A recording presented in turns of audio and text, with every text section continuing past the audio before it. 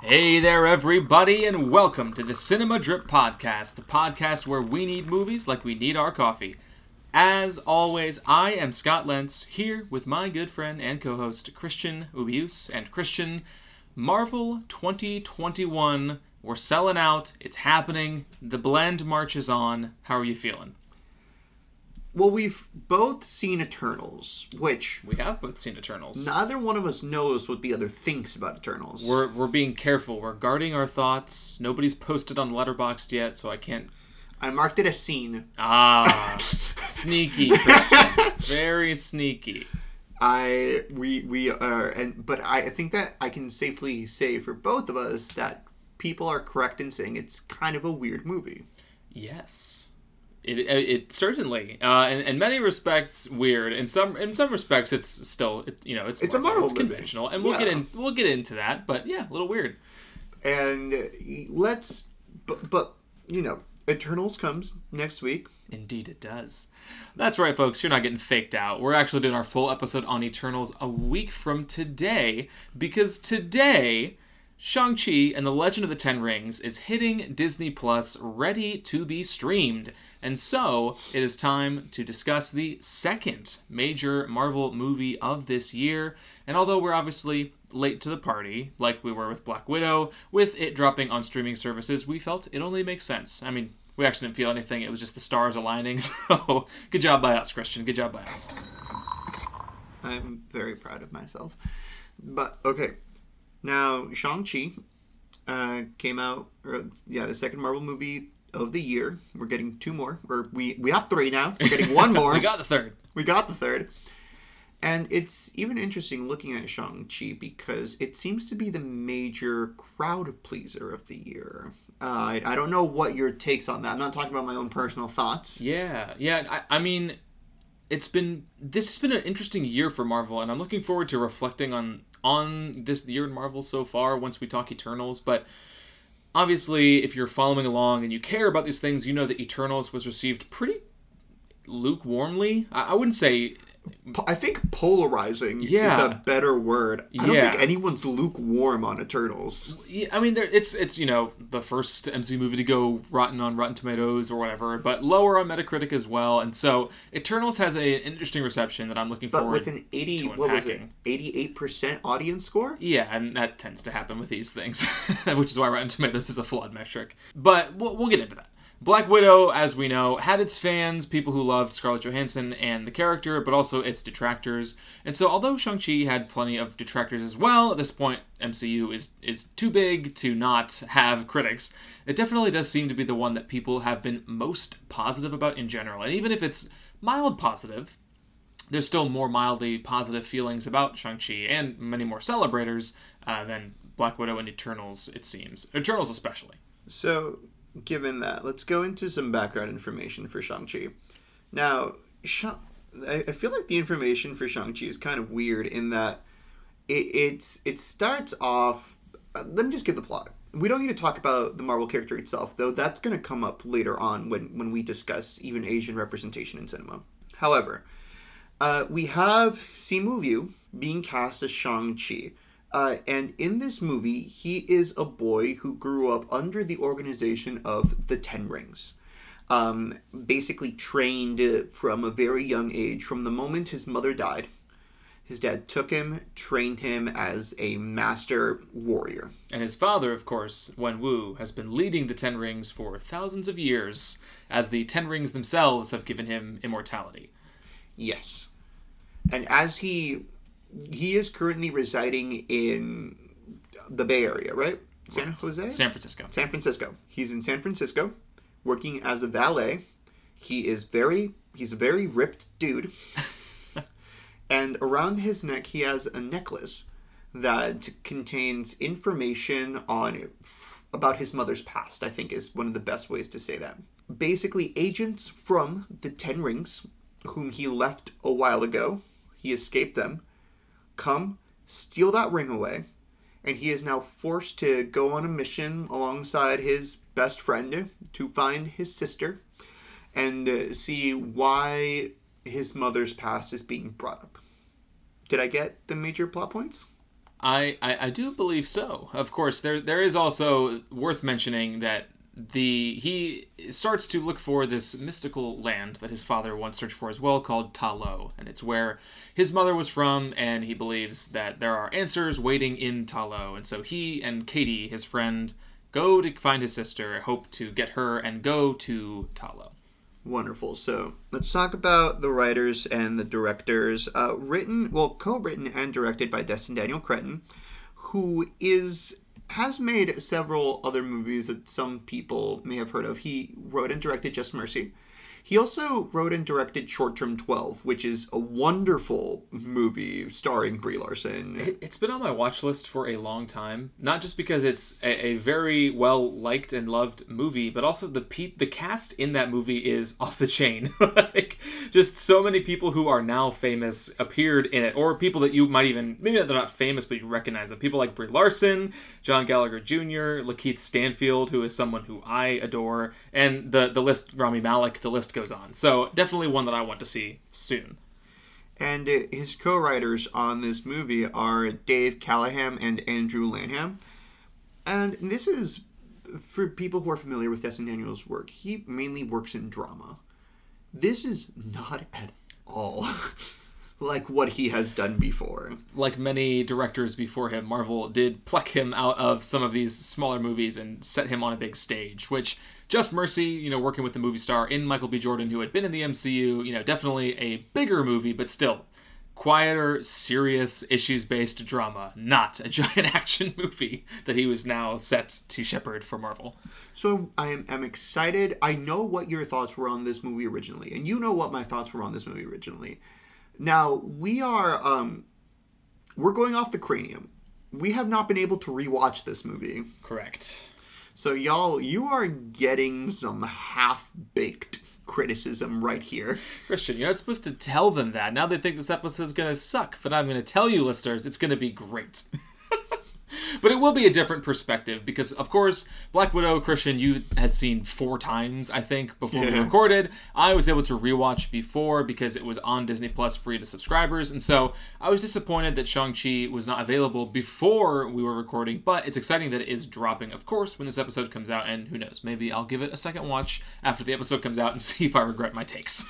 Well, I mean, it's kind of, how has something, it's an interesting view of, has something matured in your mind well or soiled itself? Yeah, that's a really good point. I'm excited to get into that because your feelings on a movie can and often, actually, I was going to say should, but maybe not should, but your feelings about a movie can change over time, just how you think about it. And there are movies that I have grown to love more without watching them again, just because I remember the feelings I had for them, or maybe I was someone who loved a movie and not many others did, and so I feel particularly defensive over it. A movie like Ad Astra that had a lot of detractors who thought it was dumb Brad Pitt daddy issues in space movie, but I loved it and was incredibly moved by it, and I feel like I love it even more because of that love. It was, placed in opposition to all the hate. So it is fun to reflect on movies and share your opinions, because of course they can change, like it did for me with Black Widow, but in many ways, I'm looking forward to talking about Shang-Chi, which should probably give you an indication on how I've thought about this movie since it came out. So with that, let's go into fun facts. I'm starting. Okay, Christian, you can start. Cool. Simu Liu was, before working as an actor here in Marvel, had several different scenes as part of the stunt team, or had worked in stunts in Canada, grew up in Canada, and had also been part of the sitcom I'm currently watching called Kim's Convenience, which I have to tell you is just wonderful. I'm so happy about it. It's on Netflix. All the seasons are there. It's a great Korean-American sitcom. Korean-Canadian, right? Korean-Canadian sitcom. Yes, that's correct. Highly recommend it. You go. I have been wanting to watch Kim's Convenience for some time, so I'll throw it on the old watch list. Something that I found enjoyable about this movie, so Shang-Chi's sister is Xialing, and she is played by an actress making her debut in film, not obviously her debut performance ever, but debut in film, Meng'er Zhang, and she actually met somebody by the name of Young Lee while she was working on this movie, and not only did they start dating after meeting on set of the movie, by the time the movie wrapped, they were already married. So they fell for each other fast and hard, and to celebrate, Simu took everyone to Disneyland, and Awkwafina took everybody to karaoke. So I just love that. I think you get a sense watching this movie that the cast was very close. At least that central trio there. You can tell that they have some good chemistry. So that's just, I don't know. I thought that was sweet. All right. Now my second one goes into, we'll probably discuss later. Shang-Chi's original father in the comics was this man by the name of Fu Manchu, who is one of the... It's weird. It is one of the most racist depictions of Asian stereotypes. Had his own movies, had runs in the comics, and Marvel realized, let's retcon this character, put in a new one, and instead say that Wen Wu used the alias of Fu Manchu while being an organizer for the Ten Rings. Now, my dad grew up watching some of Fu Manchu's movies. And I, even beforehand, the whole stereotype, and honestly, not just stereotyping and racism, but also this was some of the origins of any Asian representation on cinema. Or we should say in American cinema, in Hollywood cinema. In American cinema, yeah. Yes. I mean, absolutely. Which is interesting in how we're supposed to take the legacy of the character now. Yeah, I think that's one of the strengths of Shang-Chi. We'll get into the representation, I'm sure. But yeah, definitely good to change the origins of the Mandarin, of Wen Wu. Definitely superior to the Fu Manchu character, who is extremely outdated. And lastly, just a fun box office fact. This movie was obviously a huge success at the global box office, and you might recall reading around the time that it actually beat the 4-day Labor Day weekend record and did it in a pandemic. So this movie, or Shang-Chi, was able to pull in over $94 million at the U.S. box office over that weekend, which crushed the previous record, which, according to IMDb trivia, was Halloween, the 2007 Halloween remake. So 2007. Yes, the Rob Zombie remake. Sure. So I Labor Day is a big time for movies, and so I'm surprised that the record was that old, but Shang-Chi is probably going to hold it for a long time, and it did it during a pandemic. So kudos to you, Destin Daniel Cretton and team. Scott, yeah, you ready to start? Oh, I'm ready, Christian. Cool. Hit me with that opening question. Now, Marvel has been criticized for many things, and one of them is its explosive use of CGI in various different scenes. There is a ton of CGI in Shang-Chi. Dragons. Dragons and animals and other demon-like beasts. Dragons. Well, dragons aren't real, Scott. Wait, what? There we go. Now, So I wanted to ask you this. Something that Marvel has not only been criticized for, but also praised for, it's its integration of CGI with action. Shang-Chi is a very fast-paced action movie, and I wanted to ask, how did that integration work for you? Does it hold up in your memory, or does it not hold up at all?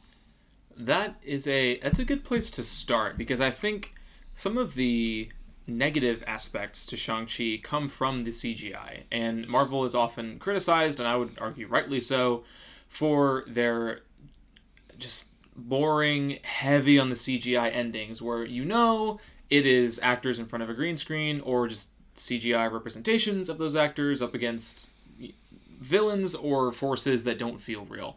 And that, unfortunately, is one aspect of the finale of Shang-Chi that didn't work for me, and it's something that I kind of look back on sourly. But I think throughout that the actual CGI that is building, or that is helping the movie along, is actually pretty solid as far as Marvel movies go. And I think it's kind of an extension in many ways of the way that CGI has been used to create characters like Rocket Raccoon or Groot from Guardians of the Galaxy. Now you have a soon-to-be Christmas toy of the year, I'm sure, Morris in this movie, who's this little eyeless creature that is hilarious and cute, and I'm sure every kid's going to want one for Christmas, And you get some excellent set pieces, like there's a moment where they do come across Ta Lo, and they have to race through this forest where the trees are moving, and that scene is well done, and the CGI there, I think, is handled pretty well. And the Ten Rings themselves, of course, are used as a weapon, and they're integrated very well into the action when they do show up. Plus, you get all the normal CGI stuff, like the ways that obviously Marvel shoots a lot on digital backlots, and so just creating these good scenes where we know part of it is CGI, but of course it's integrated well and it looks real. And I think in general the action is just really well done in this movie, and it's actually some of the best action in the entire MCU. And so in general, I think that the CGI is mostly well integrated. Ending, not so much, but along the way for the rest of it, I actually think it's pretty well done. Okay, so overall, you're a fan of the action in this movie. I definitely want to spend some more time talking about it, but because I don't want to keep monologuing, yes. Okay. Because looking back on it, I like this movie. I like it more than just a general movie, and I like it a lot. That being said, when I think back, the ending and the CGI-ness of it, and the CGI as it's spread throughout, is not what I look back fondly on. And sadly, since so much time is spent there, that is where I'm kind of hesitant. And I mean, through the movie spending so much time there, that's what comes to mind first before almost any other scenes. With CGI specifically? Because I guess the dragons. When you have these giant dragons in headlock battle and the demon creatures going after people, and it's the colors are like too much. Colors are too much. Not something that's normally a criticism for Marvel, whose movies always look beige and gray. I guess I'm surprised that in asking a question about CGI, you land on specifically the ending, because, I mean, this is going to be a spoilery conversation. Y'all have had time to see Shang-Chi, and if not, it's on Disney Plus right now, so go watch it. But of course, we do get to Ta Lo, and whilst there, the Great Protector, who is the dragon protecting Ta Lo from this evil force, the Dweller in Darkness, those two creatures, of course, return to life and start fighting, and that stuff is pretty boring. But I'm surprised that you look back on all of the use of CGI in this movie, mostly because Marvel the trees filled with it. Thank you. I like that the trees are cool. But I thought your question was about CGI in the movie and not just with the ending. Okay, sure. Now, I feel like because so much of it was in the ending is what sticks out to me. That being said, the titular rings themselves, I'm not a fan of how they CGI'd it. Oh, interesting. They look to me... Have you ever seen Sonic the Hedgehog? The movie? Or played the video game or watched the TV show? I have seen the movie. I have not played too much Sonic in my life, but... are rolling around, I keep thinking, jump through it. You'll capture it. I thought you just wanted, you collect rings in Sonic. I mean, you can not in the jump movie. Through. No. In the movie they changed it. Yes, of course. We transport ourselves with rings. How could I forget? Yes. Much more Sonic the Hedgehog talk than I thought we were going to get on this episode. But let me digress. We've talked a little bit about the CGI. Let's talk about the action scenes. There is legitimately one thing that comes to mind when I think about action, and that is the bus scene at the beginning. Shang-Chi and his friend, I don't know what his friend's name is, but she's played by Katie, Awkwafina. And she's played by Awkwafina. Katie, played by Awkwafina, of course. They are on this bus, and that's where the do-bad people of the Ten Rings are there wanting to get his necklace. Christian bearing the lead that Razor Fist from the Ten Rings, whose arm is a sword, has come for Shang-Chi. Yeah, the do-bad people. They are there, and we have this extended... 10-minute scene of Simu just going to town on these people, making the bus, Katie taking over the bus driving, and we're going all around San Francisco. And I think that this is one where our friend Keenan Culler said he was shadowboxing too. I could get that. Gosh. I could get that. I could get that. This scene is amazing. And when I think about it, it comes early on in the movie and it just hooks you for the rest of it. It's like, fight again. Be on a bus. Okay. Speaking of other movies, I have not... I know that one is the particular scene that people have really gone to battle for as the signature set piece in this movie. And weirdly enough, did you see the movie Nobody that came out earlier this year? I saw half of it on a plane. Okay, so maybe I feel too fondly about that movie because it's one of the first movies They have a bus scene! Yes! They have a great bus scene! One of the first movies I saw back in theaters once I was going to theaters and they were open again, but there is a incredible fight scene on a bus in that movie, and it is not assisted by superpowers. It's just Bob Odenkirk going off on some Russian teenagers. Actually, they're young adults. They're not teenagers. But that scene, it's very different in tone and tenor because it is an R-rated action movie. But I feel like, in a way, I just wished it was more like that scene. Because, of course, the Marvel bus scene is well done. It's like, the action in this movie is great. But weirdly enough, I just couldn't stop thinking about nobody while I was watching that particular scene. And I'll tell you, one of my favorite action scenes in this movie is after we go to Macau and we find Xialing. She is at a fight club that she's helping to run. Ten Rings show up to capture Shang-Chi and Xialing, and they end up getting involved in this fight that is outside of the building, and there's some scaffolding set up, and they are swinging through the scaffolding, running across it, trying to keep their balance while fighting off the Ten Rings, and that scene in particular is the one that has stood out to me. It's the one that I reflect on most from watching this movie, because it is so well done. And there's other aspects to the action that I want to talk about, but any other action scenes that I'm forgetting, or should I keep monologuing? I mean, there's the obvious fight between Abomination and Benedict Wong. Yeah, Wong popping in for a quick minute, as well as Tim Roth coming back to the MCU for the first time since Incredible Hulk. He's one of the only... Him and Thunderbolt Ross now are back, which is funny. Wait. So you said you liked the fight between... No.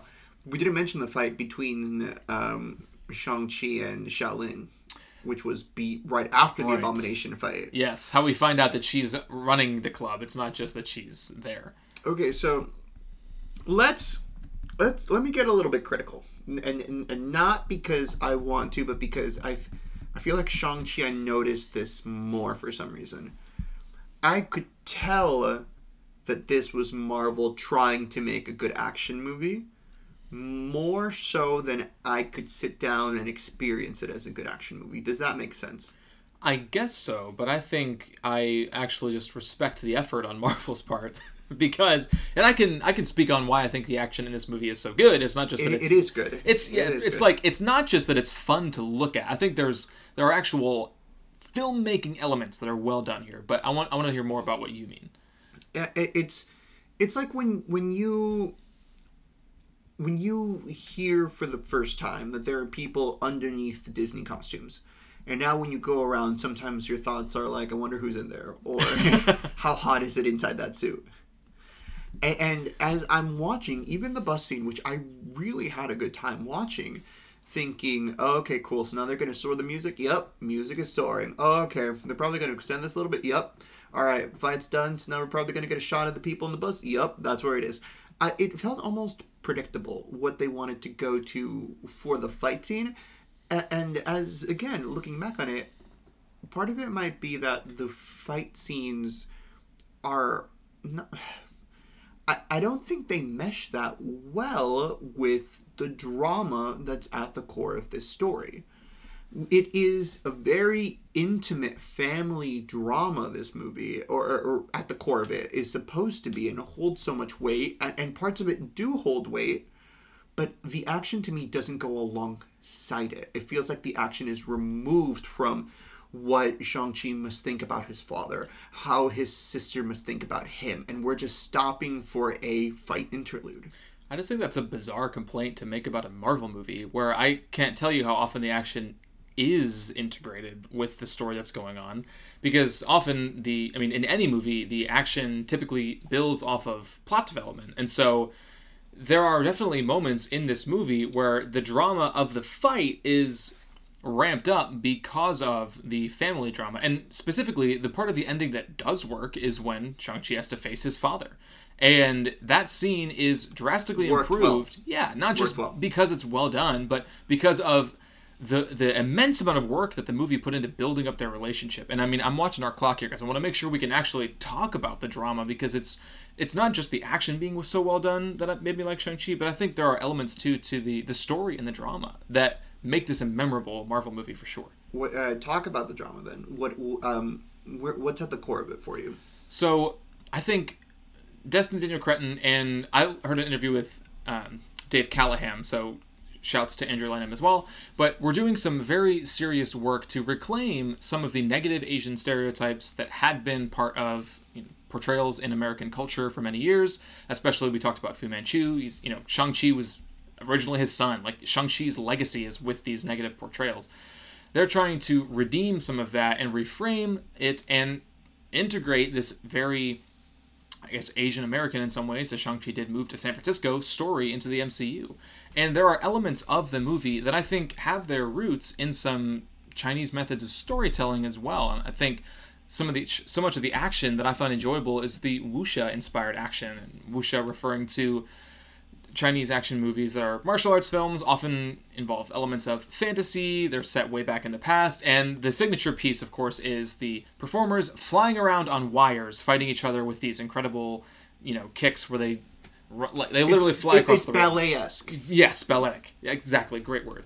And you also have the use of flashback, where we are finding out more and more about the family drama at the center of the story. We're finding out more and more as the movie goes on. We're not just, there's not a big long flashback at the beginning and then everything goes on. It is integrated into the movie, and the core theme of family is not lost. And that's common for the MCU, but it's very different from the way that, say, Guardians of the Galaxy handles it.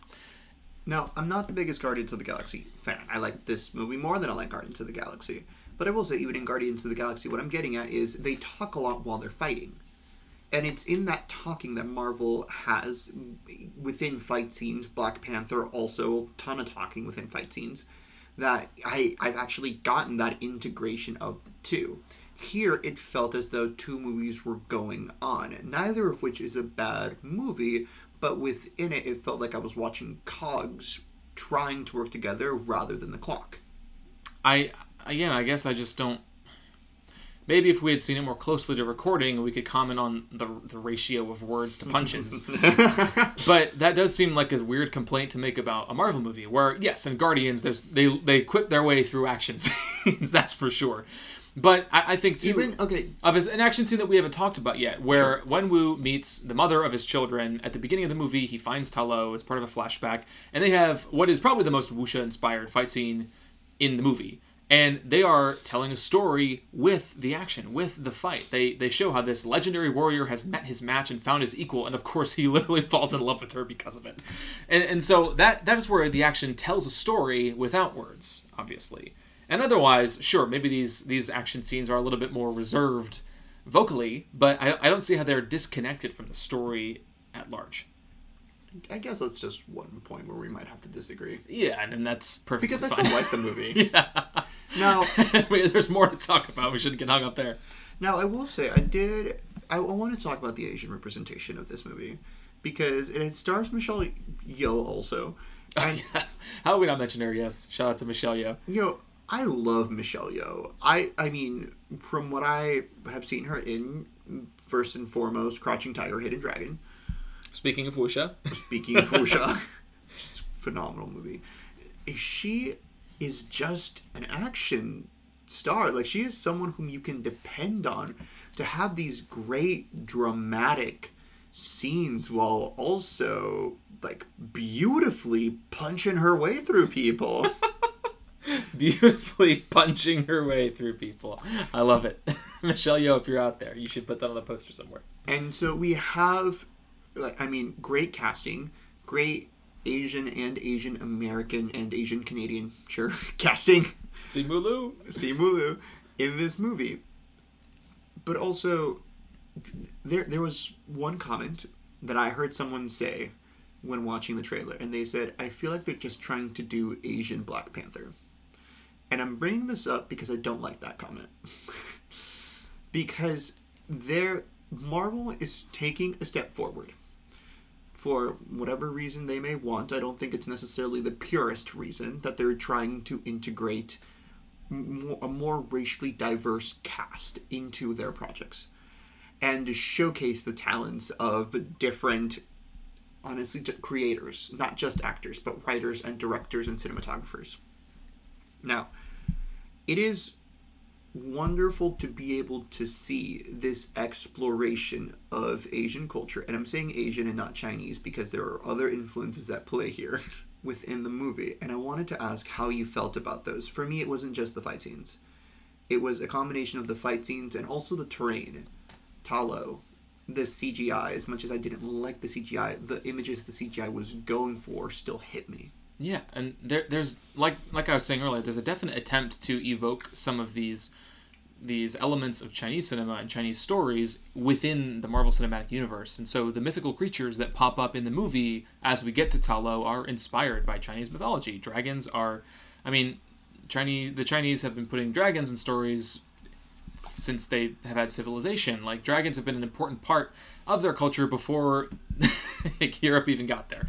So obviously there's some surface level elements too, but I get how some people could think that this is the Marvel's attempt at an Asian Black Panther, because although Black Panther, the character, did show up in a movie before he got his own, I guess you can say that there's some similarities in that obviously you're going from the MCU, which is becoming more diverse but has largely had white stars, into a movie that is predominantly stars of the ethnicity and the culture on display. So Chinese American, Canadian, or just Chinese, Taiwanese, whatever.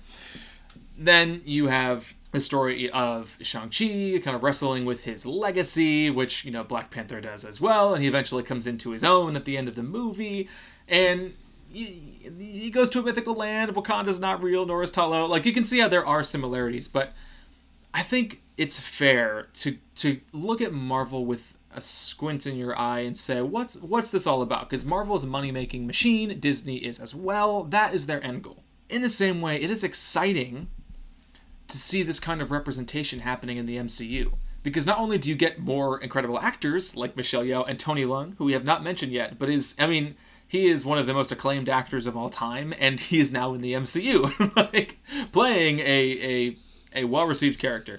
And folks like Simu Liu and Awkwafina as well, they are now integrated into the MCU.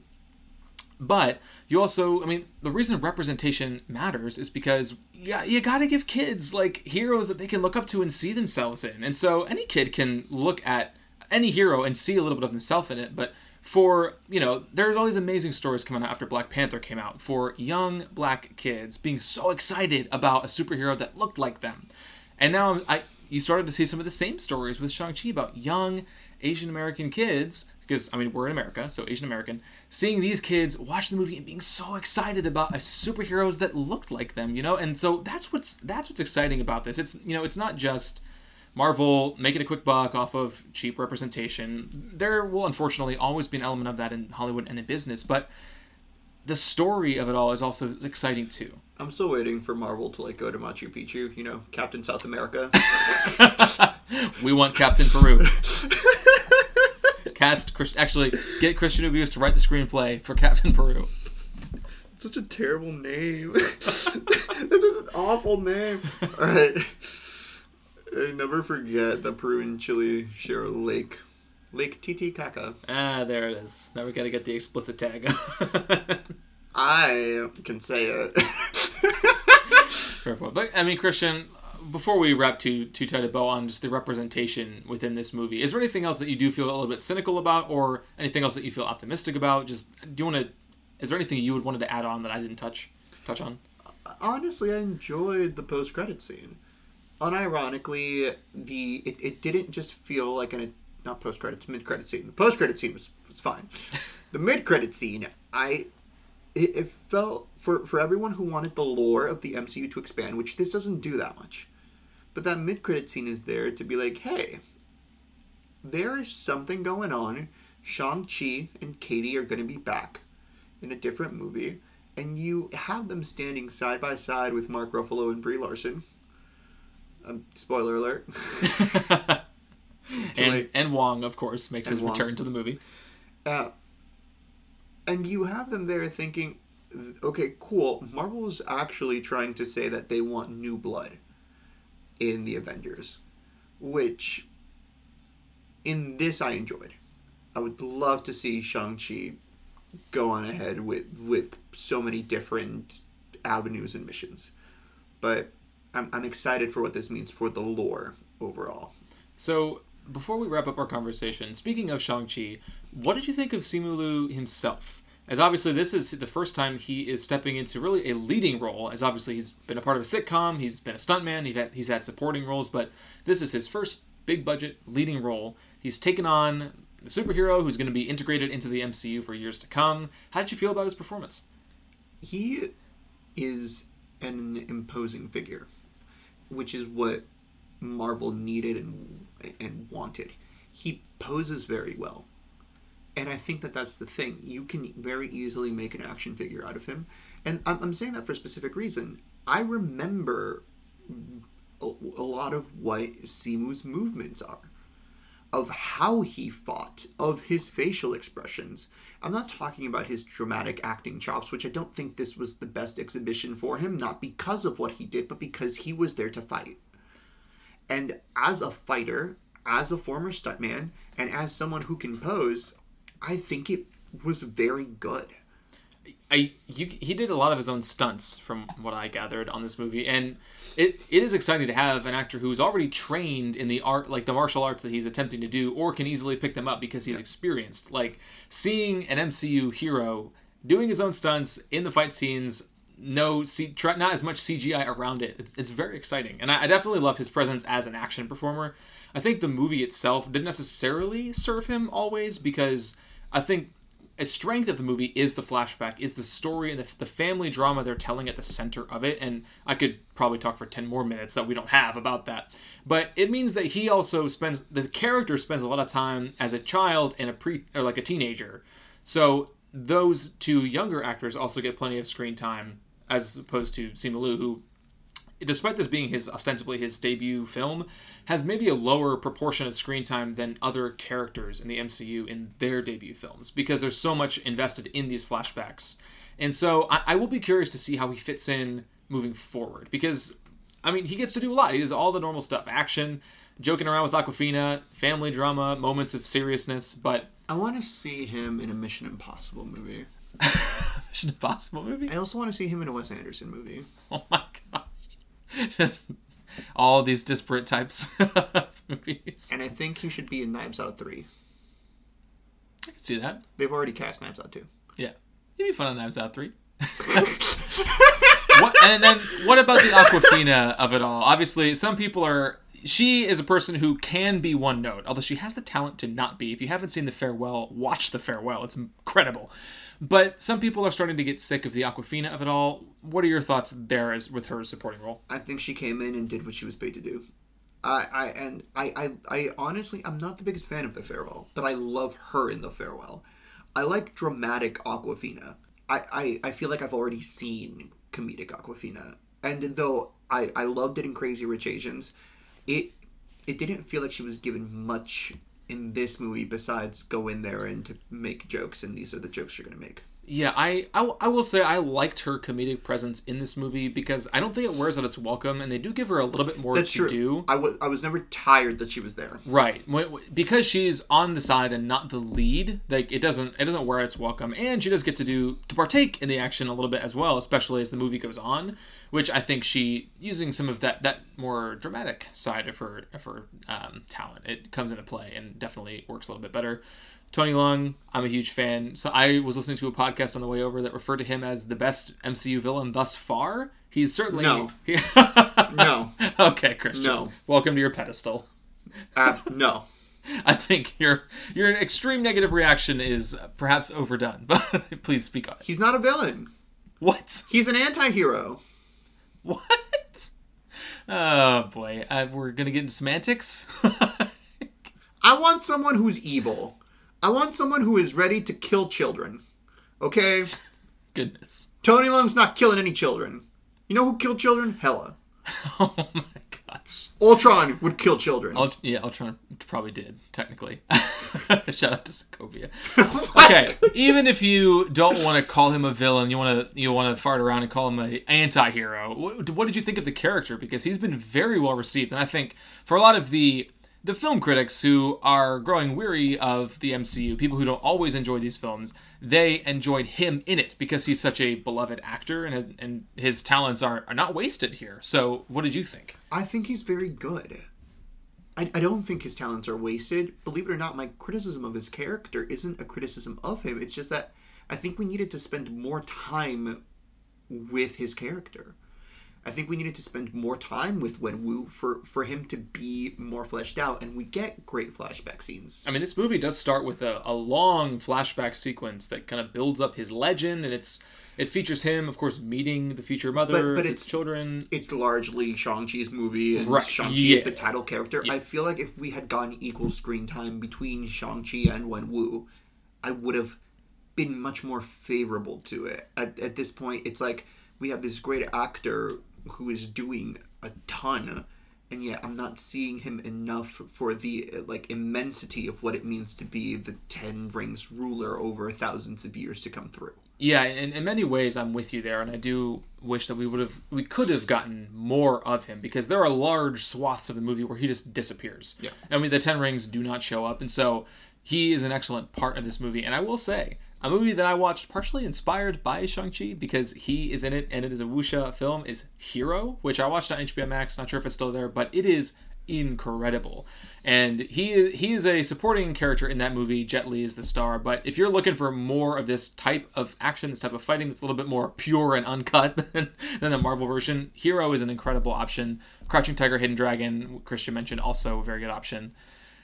And I will say, I just want to fit this in, because I meant to say it earlier while we're talking about action, but the part that I do love the most about the action, I mentioned a little bit last week with Black Widow, and that they are trying to let the action breathe a little bit more, let the stunt performers do their thing, not cut as rapidly, and Shang-Chi ramped that up. They turned the dial, and there's so much more about the fight scenes in this movie, where it is stunt performers actually doing their thing. The camera is following them, moving with them, and not just rapidly cutting. And that, to me, is what I want from action, especially in these Marvel movies. I want them to just improve how they cut and edit their movies. And so that is something that I loved about this. Wanted to make sure I fit it in. I think too, just the slower editing pace also fits in with the family drama and the flashbacks. I don't know. I think it all goes together. So that's just one more thing I wanted to mention about this movie. Christian, any final thoughts on Shang-Chi and the Legend of the Ten Rings? Will be streaming on Disney Plus when you hear this recording. That's right, folks. It is available to you if you are a Disney Plus subscriber, so do check it out for sure if you haven't seen it yet. Comes well recommended by me, slightly less so, but still recommended by Christian. And, of course, we would be ashamed if we spoil this for you. So if you're here but you still haven't seen it, I guess good on you, but still go watch it. Also, shout out to Ben Kingsley, showing up, the King Ben, as Trevor Slattery. We didn't get to him, but he's hilarious in this movie. I was quite a fan. Okay. As always, Marvel 2021 is here. We're talking about it all through the month of November. Last week was Black Widow. We'd encourage you to check that out if you have not already. Shang-Chi is now and is on Disney Plus. But Christian, of course, next week, Eternals. It's time to talk Eternals. We will have to... It's in theaters. Wait.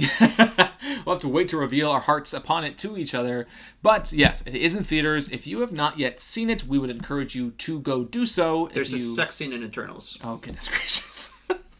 I sat down to watch it with my wife and my brother, and we looked down the aisle, and there's a family there, and the kid with them looked to be younger than 10, I will say. Maybe in that 8 to 11 range, I just couldn't tell. And me and my brother were like, can't wait for that scene to happen, and then it did, and we were making sure that, I don't know, I hope maybe the parents covered the eyes, or they're just letting them learn. I don't know. Don't worry, folks, it's a PG-13 scene. But yes, it is in theaters. If you feel safe going to movie theaters and you are comfortable doing that, we would strongly encourage you to do so, to go check out the latest and greatest in the MCU. Honestly, watch it at a Dolby theater or an IMAX. I'm gonna say that. I didn't. And I feel like I should have. I saw it on an XD screen at Cinemark. Oh, frick. And without telling you my opinions or feelings on the movie, the experience was delightful. I forgot how giant those screens are, and it made me smile. XD is big. Shout out to the XD screen. The good people at Cinemark. I'm asking for them to sponsor the show, and maybe one day. But Eternals is coming next week. We have some more fun stuff coming for after that too. So stick around if you're a Marvel fan. We got good things coming here on the Cinema Drip Podcast. Of course, if you have reached this part in the show, we thank you so much for listening. Christian and I love watching these movies and discussing them and sharing our discussions with you, and so it just means a lot that there are folks out there supporting us and supporting the show. And speaking of supporting the show, there are a few things that you can do that would help us. Number one, give us a rating or a review on Apple Podcasts. We do appreciate when those 5-star reviews come in and love to read those reviews on the show. Also, please do subscribe wherever you get your podcasts, as it helps us grow and reach new listeners. And hey, why don't you share this episode if you liked it? There you go. There's a little challenge for you. If you follow me on Instagram, I've been sharing some great Instagram stories of me trying different Starbucks holiday drinks and then saying that we have an episode this week. Ooh, get that good juicy content from Christian's Instagram. You can also follow me on Twitter and the show on Twitter as well. We're trying to throw some questions out there, get people talking about the MCU. So give us a follow. We'd love it if you engaged. Our guy, Paul Gonzalez, he's always on it with the Twitter. We appreciate it, Paul. We know you're following us out there. You rock. You also can please send us an email at cinemadrippodcast@gmail.com, where we are regularly checking that to see any feedback from you. And of course, we have used feedback on the show. We've read emails on the show, so we do love any thoughts or ideas that you have for us. We would appreciate it. And especially as we're talking Marvel all month in the month of November, would love to know your thoughts on the Marvel movies that have come out so far this year. If you think one of them was trash, we'd love to know it. If you think one of them is underrated and worthy of love, we'd love to know it. And hey, we will shout you out on the show if you write that in. So, cinemadrippodcast@gmail.com. Christian, I think I touched on all the things. So, any final thoughts for the folks listening along at home? No.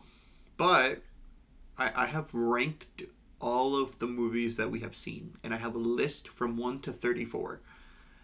Dune currently sitting between the 32 and 34 range. I'm going to vomit. 1 to 34, meaning the movies we've covered on the show this year? Yes. And Dune is 33. Yes. What's 34? The Illusionist. So Tom and Jerry is 32? Tom and Jerry is 32. Folks, if you are religious or the praying type, I urge you to pray for Christian. His brain, it's broken. It does not work. I can't believe this revelation came at the end of the show, because now Christian and I have to go fight. But check out the Eternals. We're talking about it next week. And until next time, this has been the Cinema Drip Podcast.